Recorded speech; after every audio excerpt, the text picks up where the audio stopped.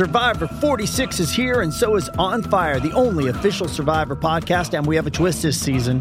The winner of Survivor 45, Dee Valladares, will be joining us every week. We're going behind the scenes of the biggest moments, the how and the why things happen, and the strategy and analysis you can only get from someone like me, a Survivor winner. Listen to On Fire, the official Survivor podcast, wherever you get your podcast. This episode is brought to you by Paramount Plus. Get in, loser! Mean Girls is now streaming on Paramount Plus. Join Katie Heron as she meets the plastics in Tina Fey's new twist on the modern classic. Get ready for more of the rumors, backstabbing, and jokes you loved from the original movie with some fetch surprises. Rated PG-13. Wear pink and head to ParamountPlus.com to try it free. On a calm summer night, passengers boarded the plane that would take them from Kuala Lumpur to Perth. The atmosphere was relaxed, the weather was fine, there were no approaching thunderstorms, and the plane didn't have any technical issues. But by the time the plane was in the air southeast of Jakarta, Indonesia, the first officer was sending out a Mayday distress call. All 4 of their engines had failed. It happened on June 24, 1982. British Airways Flight 9, also called Speedbird 9, performed its scheduled flight from London Heathrow to Auckland with 5 stops on the way in Bombay, Madras, Kuala Lumpur, Perth, and Melbourne. That day, the plane that had to fly this route was a Boeing 747 named the City of Edinburgh. The plane had already made it to Kuala Lumpur uneventfully. Most passengers were already on board the aircraft, since it left London and, having traveled through several time zones, were exhausted. But the cockpit crew took control of the plane in Kuala Lumpur, meaning they were alert and full of energy. The crew consisted of Captain Eric Moody, Senior First Officer Roger Graves, and Senior Engineer Officer Barry Townley Freeman. There were 247 passengers and 100 tons of fuel on board the plane. That night, although moonless, was quite clear, and the flying conditions couldn't be better. All in all, the crew expected an uneventful 5-hour flight. The plane reached the cruising altitude of 37,000 feet, and the captain descended the stairs to the first-class area to stretch his legs and use the toilet. But then, almost immediately, he was called back to the flight deck. While climbing the stairs, he spotted weird puffs of smoke rising from the vents at the floor level. And even though at that time passengers were still allowed to smoke on board, this smoke had a very peculiar acrid smell and looked thicker than usual. When Moody entered the flight deck, he immediately spotted why his co-pilot had called for him. The windshields were ablaze with the most intense phenomenon of St. Elmo's fire the captain had ever seen in his life. Usually, St. Elmo's fire is a harmless discharge of static electricity on a metal surface, and planes, as well as ships, experience it on a regular basis. But that's where the problem lies. As soon as the captain fastened his seatbelt, he looked at the weather radar, and it wasn't showing any thunderclouds at all. The weather was as clear as it was when they started their journey. When the crew switched on their landing lights, they also noticed there was a weird cloud surrounding the plane. The situation was becoming more and more confusing. Luckily, the first officer had already put on the seatbelt sign and the engine igniters. It was about 8:40 p.m. Jakarta time. The flight went on, but the smoke started to accumulate in the airplane's passenger cabin. And while at first it resembled cigarette smoke, with every passing minute it was getting thicker and acquired the ominous stench of sulfur. The temperature on board also began to rise. But that wasn't all. Suddenly, the passengers who could see the engines from their seats noticed that they were bright blue, and some bizarre light was shining through the fan blades. By that time, the plane had been flying in a cloud of bright white light, and the temperature on board was soaring. The people were covered with sweat.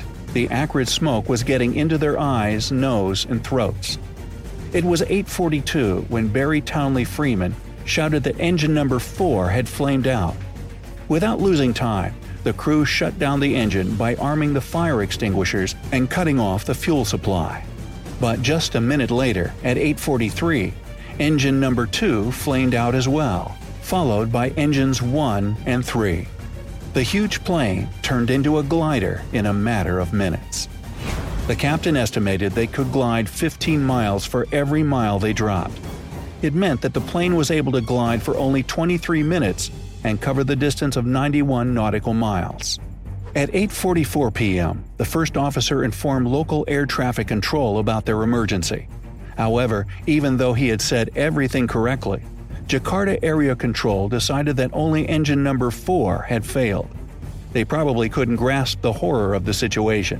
Luckily, another nearby flight helped to clear up the misunderstanding and convey the urgent message to air control. The southern coast of Indonesian Java Island is covered with high mountains. That's why the altitude needed to cross the coast safely should be no less than 11,500 feet. Unfortunately, it was clear that the plane was unable to fly that high, and the flight crew decided to try to land on the water of the Indian Ocean. An attempt to restart the engines failed. That's when the captain made his legendary announcement to the passengers. "Ladies and gentlemen, that's your captain speaking. We have a small problem. All 4 engines have stopped. We are doing all we can to get them going again. I trust you are not in too much distress." Given the nightmarish situation, this announcement was later dubbed as a masterpiece of understatement. Unbelievably, the passengers of the flight, as well as the cabin crew, reacted to the captain's awful announcement in an unusual way. Instead of panicking, screaming, and creating chaos on board, they turned eerily calm. Those who were sitting in the window seats could see that the engines were on fire, huge streams of flame trailing behind the plane. Mothers were hugging their children, husbands were squeezing their wives' hands. Flight attendants were teaming solo passengers together so they could support each other in the seemingly last minutes of their lives. Many passengers were writing their last notes to relatives and loved ones. By that time, the cabin pressure dropped dramatically, there was a shortage of air, and the passengers hastily put on their oxygen masks. However, not everything went so smoothly on the flight deck. There, Graves discovered that the delivery tube was detached from the rest of his mask, which meant that he couldn't breathe. This made the captain take drastic measures. He went into a nosedive to reach an altitude where people could breathe normally again. When the plane descended to 13,500 feet, it was time to make a turn and try to head toward the ocean. The maneuver was extremely risky, since none of the flight crew members had ever tried a water landing in a Boeing 747. But then, a miracle happened. When the pilots tried to restart the engines again at 8:56 p.m., engine number 4 roared back to life. With its help, the captain managed to reduce the speed of their descent. Even better, several minutes later, the 3 other engines started as well. However, as the plane started to climb towards its target altitude, the crew noticed St. Elmo's fire on their windshield again. Shortly after, engine number 2 shut down again, so the crew immediately descended to 12,000 feet and headed for the nearest airport. Little did they know, their problems were far from over. As the plane was approaching Jakarta, the cockpit crew couldn't see anything through the windshield, even though the visibility outside was perfect. The landing equipment wasn't working, and the crew had to land the plane manually. They could see the runway lights through a tiny strip of window, but the aircraft's landing lights didn't work. Even so, the captain managed to perform a perfectly smooth landing. Safely on the ground, passengers were applauding the pilots and hugging each other. No casualties, no bad injuries, happy ending. But why did the 263 people who were on board the plane that day nearly lose their lives? The investigation determined that the near tragedy happened because the plane flew into a cloud of volcanic ash left after the eruption of Mount Gulagong in 1982. The ash was dry, which is why no weather radars could detect it. This ash cloud clogged the engines and sandblasted the windshield. On top of that, as the ash entered the combustion chambers, it melted and stuck to their insides, causing the shutdown of the engines. When the plane left the ash cloud and the engines cooled down without work, the molten ash became solid, broke off, and was blown free. As a result, the pilots managed to restart them.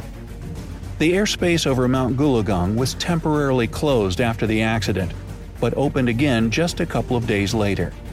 And it wasn't until 19 days later, when a Singapore Airlines 747 had to shut down 3 engines in the same area, that Indonesian authorities permanently closed the airspace and changed the plane routes to go around that area. Captain Eric Moody was awarded the Queen's Commendation for Valuable Service in the Air, and all the flight crew received medals from the British Airline Pilots Association. What impressed you the most about this story? Let me know down in the comments.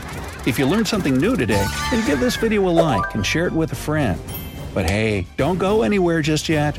We have over 2,000 cool videos for you to check out. All you have to do is pick the left or right video, click on it, and enjoy. Stay on the bright side of life.